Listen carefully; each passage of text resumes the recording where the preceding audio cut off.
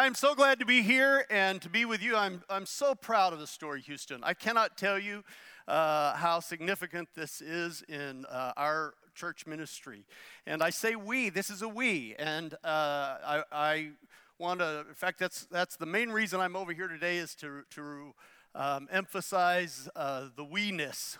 We say that our mission statement at St. Luke's is that we're one family in Jesus, putting our faith to work in love. And that one family includes our main traditional worship, includes our encounter worshiping community, includes our Gethsemane campus, and it includes the Story Houston. And all of that is St. Luke's, all of that is a we. So we try and use the first person whenever possible, hope that you do the same thing. That when we come here together, we all are trying to reach our city. We have different target audiences. The Story Houston exists to inspire non-religious Houstonians to play their part in the unfolding story of God's love in Jesus Christ. And we're trying to reach a particular group of folks, and I hope you'll help us. I know you are, and I can see it around us, and it's an exciting thing to be here and to be with you. Today we are continuing a series, or actually concluding a series on the Ten Commandments here. And so if you are one who have only been here for this particular Sunday, understand this is in the context of a much larger sermon series on the Ten Commandments. I'm so grateful that Eric gave me adultery. That's what I looked forward to coming and talking to you about. Let me say a couple of things as we get started. The first is, if you're single here today, I hope you'll still pay attention, that there is much in the meat of today's message that I think speaks to everyone, whether you're married or not. Second, if there are children with us, I will do the very best I can to be general, so as not too explicit. But friends, I can't cover it all up. I mean, we are talking about physical intimacy here today, and so if you need to take your kids and go to the park, it's a beautiful day. I would understand that. Let me say this. This is also, I recognize, for many people, a topic that really cuts to the core, and that it can be painful and difficult to experience this conversation. And I just pray that will be a time of healing for you. In no way is this intended to be judgmental. It's really intended for us to open ourselves to God's word and see what God can do to heal and to protect. Those two things, to heal and to protect. The great Charles Allen, the pastor at First Methodist Church of Houston, said that he believes that the violation of this commandment has caused more pain than the violation of any other commandment. And I suspect that's true. He says even more than murder. I suspect that's true. And so today, as we're going to do three things. I'm going to teach a little bit about what the seventh commandment means and what it meant for Jesus, how Jesus interpreted it. Second, I'm going to talk about why it's important. And then third, I'm going to talk about what do we do? How do we deal with that? So let's pray together. Gracious God, open us up. Open our eyes that we might see and our ears that we might hear. Open our hearts, God, that we might feel. And then, oh Lord, open our hands that we might serve. Amen. So first, what does this commandment mean? Well, I want to talk about the Ten Commandments generally one more time as a review for you. Understand that the Ten Commandments, the law in general, was intended to distinguish the people of Israel from the world. Okay, I'm going to say that again. To distinguish, to make them different than the world around them. So sometimes what we've done is we've tried to make the Ten Commandments a universal moral code, right? So people say, well, let's put them in our courthouses because they really are a universal moral code. Well, for the people of Israel at least, they were precisely the opposite. They were intended to be a very specific moral code for a very specific people to say, we are God's people. We are not just any people. We are God's people, chosen and called with specific purpose, and because of that, we will behave in a specific way. So when we understand the Ten Commandments, now second thing to understand is that for the children of Israel, let me read you what Elliot Dorff said. Elliot Dorff is a scholar, a Jewish scholar, teaches at the University of Judaism in California, also is a rabbi. Jews understand the Ten Commandments as part of a much larger structure of 613 commandments in the Torah. Although the Torah singles out these commandments as the 10 words, sometimes called the Decalogue, and depicts their announcement amid thunder, lightning, and earthquake on Mount Sinai, these commandments have no greater authority in the Jewish law than do any of the other 603. Now that's significant. See, we don't understand it. The Christian faith has not interpreted it that way. In fact, if you really look back at the scripture at the time of Moses, adultery had a very specific meaning, and it was focused on, and the punishment was death. Adultery was, for a married man, adultery was not a crime against his wife, but against another man. So that's kind of hard to get our mind around in today's society. What that says is that the women really had no rights.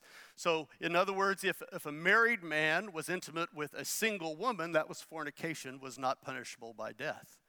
But if that other woman was married, he had violated the other person's, the other couple's marriage vows. A woman, on the other hand, was only liable to her husband, and so if she was intimate with another man outside who was single, it was her husband who held her accountable. It's a very strange, very narrow. Now what's happened is, over the centuries, in fact, most Christian theologians apply this to all issues of sexual morality.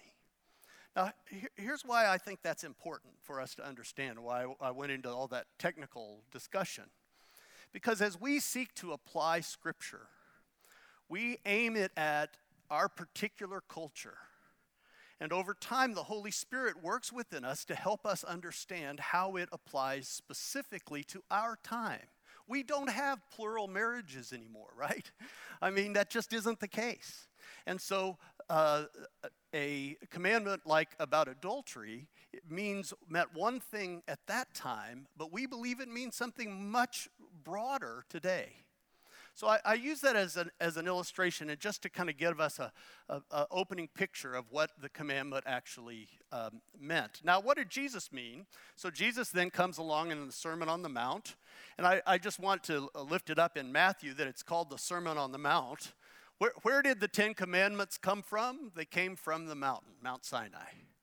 So as Jesus begins to reinterpret, re-understand the law, and frankly raise it to a higher ethic, he is claiming that this scripture now has to be expanded. It has to be lifted up. What Jesus does is say it's not just about the mechanics here. It's not just about the mechanics of intimacy. It's not just about who and specifically what you do. This is a matter of the whole self. This is a matter of the heart, of the mind and the body and the heart. He says, if your hand causes you to sin, cut it off and throw it from you. If your eye causes you to sin, gouge it out and throw it away. Now, that's hyperbole. You'd have to be some kind of fundamentalist to believe that you actually cut your hand off, right? Or gouged your eye out. But what he's saying is that it is the whole self. It is the heart, it is the mind, it is the whole spirit that is to be in relationship with somebody else in a relationship of commitment. I'm going to talk about that more in just a minute. So when somebody comes to see me and asks me this question, I found out that my husband has been deeply involved in pornography. Is that adultery? Or someone comes to me and says, I've discovered that my wife has an emotional affair with someone online. Is that adultery? Well, you're asking a question about mechanics when what you need to be asking a question about is of the heart, of the mind, of the heart, and the soul.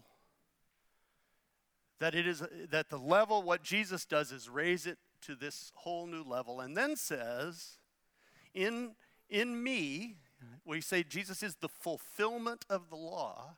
In me, we address the root cause that leads to that, which is a brokenness of the spirit. We call it sin.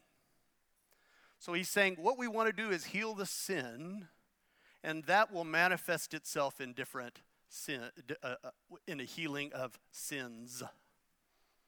Okay, so that's what it meant for Jesus. I want to talk about why it's important. Now let's be honest.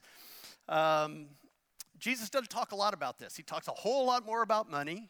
He talks a whole lot more about power. He talks a whole lot more about self-righteousness. In fact, this and maybe one or two other places does Jesus address this issue. And I will confess that I do believe sometimes we in the church make this sort of the cardinal sin, right? This is like we make an idol out of it. And this is the one thing that we just can't tolerate, right? Greed, okay. Adultery, not so okay. Well, I think that we miss the point. That does make an idol out of this. But don't let that mean that it's not important. Because I think what the scripture says from the beginning to the end is that it's really, really important. The Old Testament uses the image. There's really two reasons it's important. The first is that it is a representation of the relationship between us and God. The Old Testament uses the image of a man and a wife as the image of the relationship between God and his people. The prophet Hosea is depicted as the faithful one and the nation of Israel as the harlot wife. The Song of Solomon, it's always funny. If you haven't read the Song of Solomon, it is a love poem, a racy, juicy love poem. I love at wedding rehearsals when the lay reader is supposed to read the scripture, and I like to print out the juiciest part of it and give that to them to read. And it's always at the rehearsal. We don't actually do it at the wedding. But at the rehearsal, you watch them stumble around when we get to those fun parts. So the question always comes up among the scholars, is this a poem about a man and a woman, or is this a poem about God and God's people, God and Israel? And the answer is yes. It's about both of them. Because that's the picture that the scripture gives us of what the relationship between us and God is supposed to be like. And then when you get to the New Testament, Paul redefines marriage and says it is to be the relationship, it is to look like and exemplify the relationship between Christ and the church. So we are to love one another the way Christ loves the church. We are to accept one another the way Christ accepts us just as we are. We are to sacrifice for one another the way Christ sacrifices for us. We are to forgive one another the way Christ forgives us. We are to bring out the very best in one another the way Christ brings out the very best in us.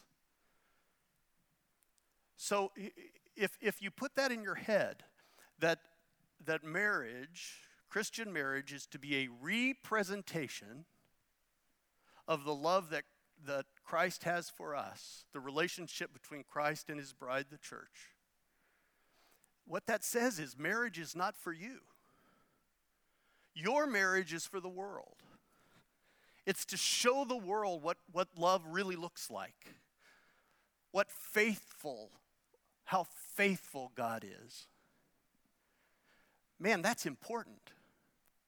That's important stuff. So what that says is that marriage is a covenant. Here's the difference between a contract and a covenant. A contract is an agreement, a promise made between two parties.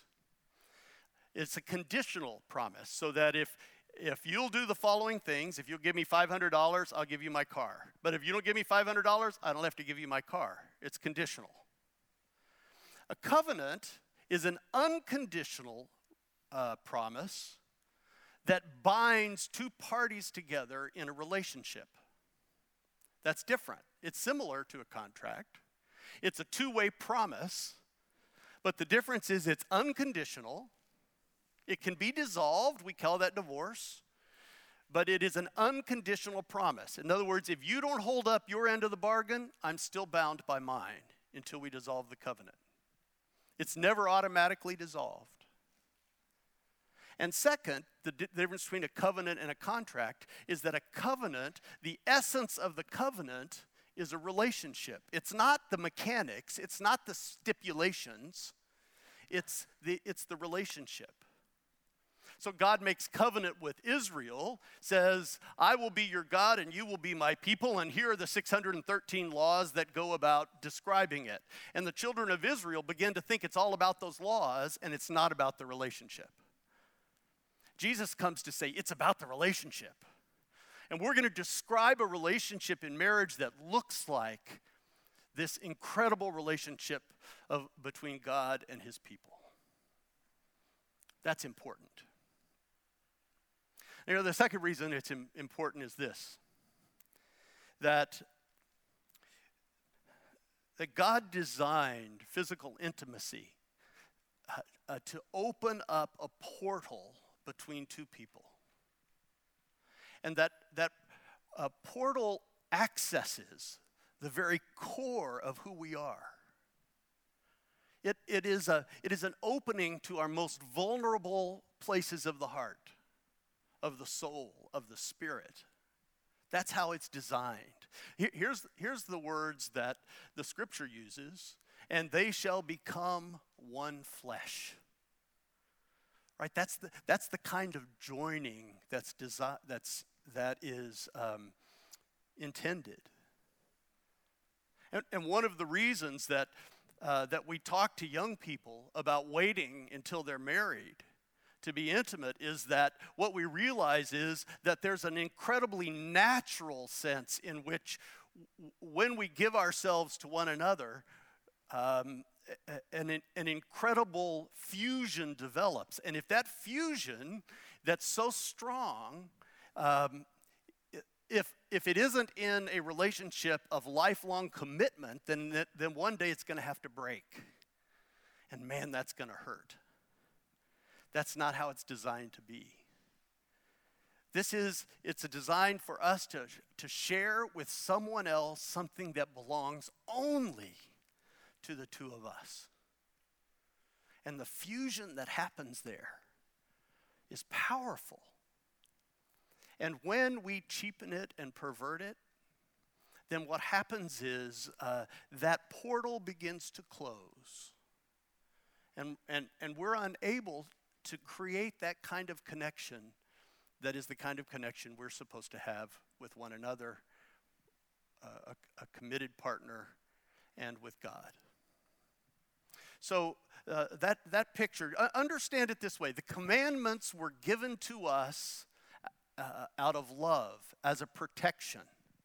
Here's what I know more than anything else as a pastor, is that outside of those commandments, outside of, if you can imagine the boundaries that God has set for us, outside of that, you know what's there? A lot of pain. That's what's out there. God says to the man and the woman, don't eat the fruit of that tree. They eat of the fruit of the tree. Do you remember what the consequences were? The consequences were for the woman, pain in childbearing. For the man, that the work of the fields would produce only thorns and thistles for him. Pain at work. Right? So the picture is that here I give you these as a protection, a way. The truth of it is we get in our minds that any restriction is there to hurt us. The truth is the restrictions are given us to protect us. We don't eat cake for breakfast for a reason, right? It's not because somebody wants to be mean. We don't eat cake for breakfast because it's not good for us. And I would say the same is true of the commandments. So they are very important. Now I want to get really to the nitty-gritty of this, and that is, so if this is what they mean and this is why they're so important, what should we do? And I just want to share some practical thoughts, I think. A number of years ago, I was required as a clergy person to go to a seminar on clergy misconduct. And when you go to, it's about, some parts of it just make me laugh because, they show somebody coming up to his administrative assistant and saying, wow, you look really nice. Why don't you unbutton one of those buttons? And you're like, seriously, nobody does that. I mean, everybody knows that's not the right thing to do. But then they had this video that just was so powerful. It was a video of a pastor who had been involved in an extramarital relationship and turned in his credentials, his ministerial orders. And he was explaining to it. He said, I want to use this opportunity to try and teach people something. And he said, he told his story. He said, I was at work and a young woman came in, and she was a member of the church, and she was fun, and she laughed a lot, and as soon as she was attractive, and as soon as I saw her, my heart beat a little bit faster, and I could feel my pulse race a little bit, and I found myself going out into the hall whenever she was around just to accidentally run into her. And he said, that was harmless. I knew it wasn't any big deal. That was harmless. And he said, and then I decided to ask her to be on a committee, because if she was on a committee, it would be fun. That would make that committee would be fun, and we'd be together, and it would just be nice.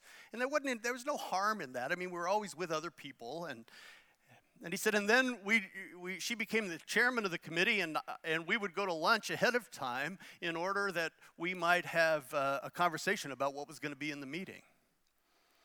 And that led to a place where we began to talk about our personal lives and our marriages. And, I was her pastor, and so she thought she could share with me, and I made the mistake of sharing with her.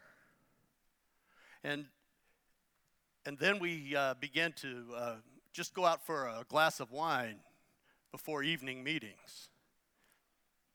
And he went on to say, this was the image he used. He said, by the time we were physically intimate, the train was moving so fast, I didn't know how to stop it. You got to stop the train way back here.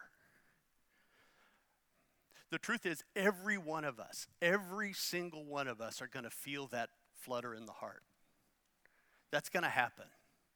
You can't pretend that would never happen to you, because it will.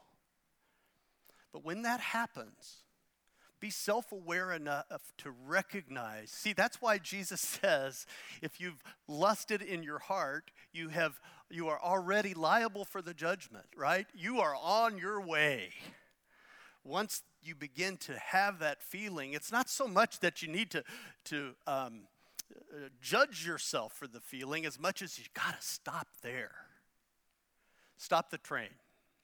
Get off of it. Second thing is this, you've got to heal the breach.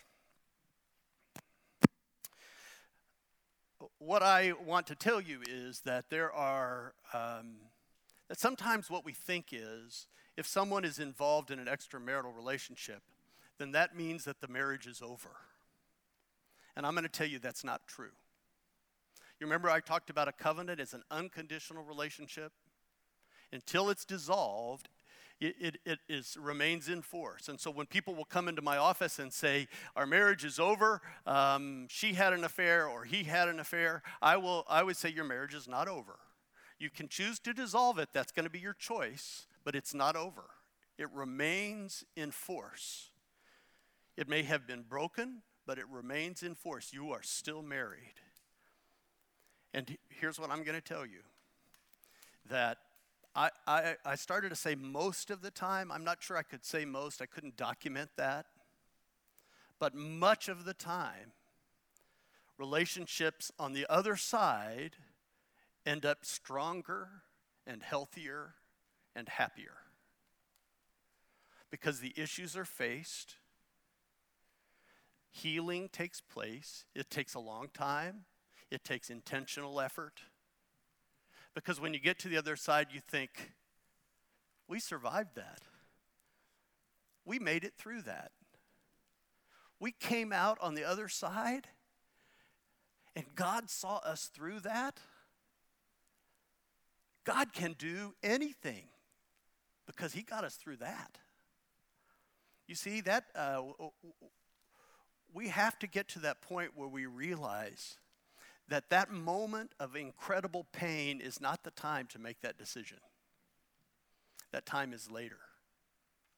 And that with work, transformation can happen. It also may be that there are people here who've been involved in extramarital relationships that your spouse never found out. Your spouse doesn't know now. And here's what I would tell you, the same thing. There's lots of guilt and shame that goes with that. But you can get to the other side of that. God can, with repentance, there is forgiveness. And you can start over again in your life and move forward. So, I would tell you, don't give up. Heal the breach. Because God has brought you together for purpose. And that purpose is to demonstrate the unconditional love of God. Okay, one more thing. I was listening to a story the other day by a woman named Jane Green. And she's an author. She has written 18 books, 17 of which are New York Times bestsellers. She's a novelist. And she was telling this story about when she was 40 years old. She was married, had 3 kids, dogs and cats and chickens, living in her nice suburban house. And she said, I was invited to come to the city one day, New York City. She lives out in New York. And she said, I went into the city, and as I got off of the subway and I was walking down the sidewalk, and I realized that not one single man even noticed me. And she said, it was a horrible feeling. She said, I ended up going into this conference I was going to, and I sat at the bar in the hotel. The conference was in a hotel, and I sat at the bar outside waiting on my turn to go in. And while I was sitting there, this young, handsome man in his late 20s came up and sat down beside me. And we began to talk. He was an author, too, and he was going to present at the same conference. And we began to laugh together and talk together about so many things. And then we were called into the conference, and when he was giving his presentation, he said, out there in the lobby, I had a conversation with the most lovely, beautiful woman. And she said, my heart raced. He went on back to Los Angeles, and she stayed in New York, but they began to exchange emails. And they exchanged emails back and forth, kind of, light, flirtatious emails, nothing deep or particularly intimate. And then one day, she was invited to speak at a conference in Los Angeles. And she said, I'm going to do this. I'm going to meet him. So she scheduled a lunch with him. And she told her husband, she said, I'm going to go to Los Angeles, and on September 4th, I have this presentation to make. It's really important for my career.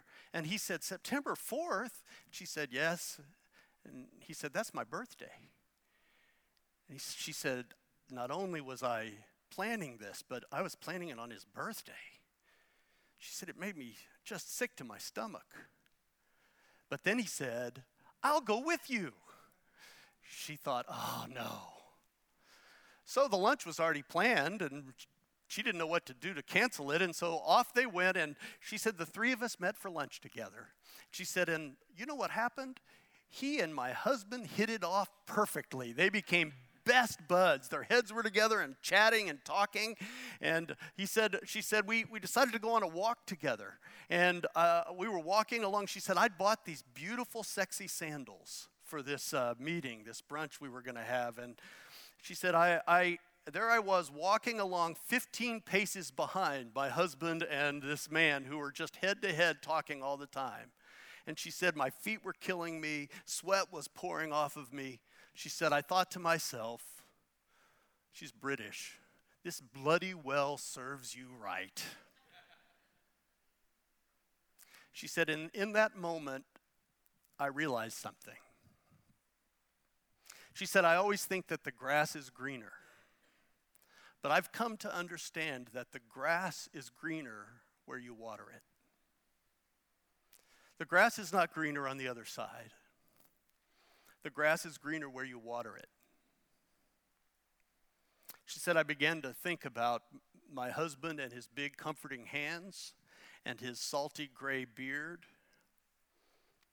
and the way he brought stability to my life. And I began to thank God for him. I began to thank God for not what he wasn't, but what he was. It's Thanksgiving week, and I want to encourage you to water the lawn. Whatever relationships you're involved in, you can sit around and think, gosh, I wish I had a different one. But friends, that's not going to get you to a place of wonderful happiness. I'm going to tell you that. It's going to get you to a place of great pain. Even if you never cross a boundary, right? It only brings pain. I want to encourage you to thank God for what you have and to water the lawn. So let's close in prayer.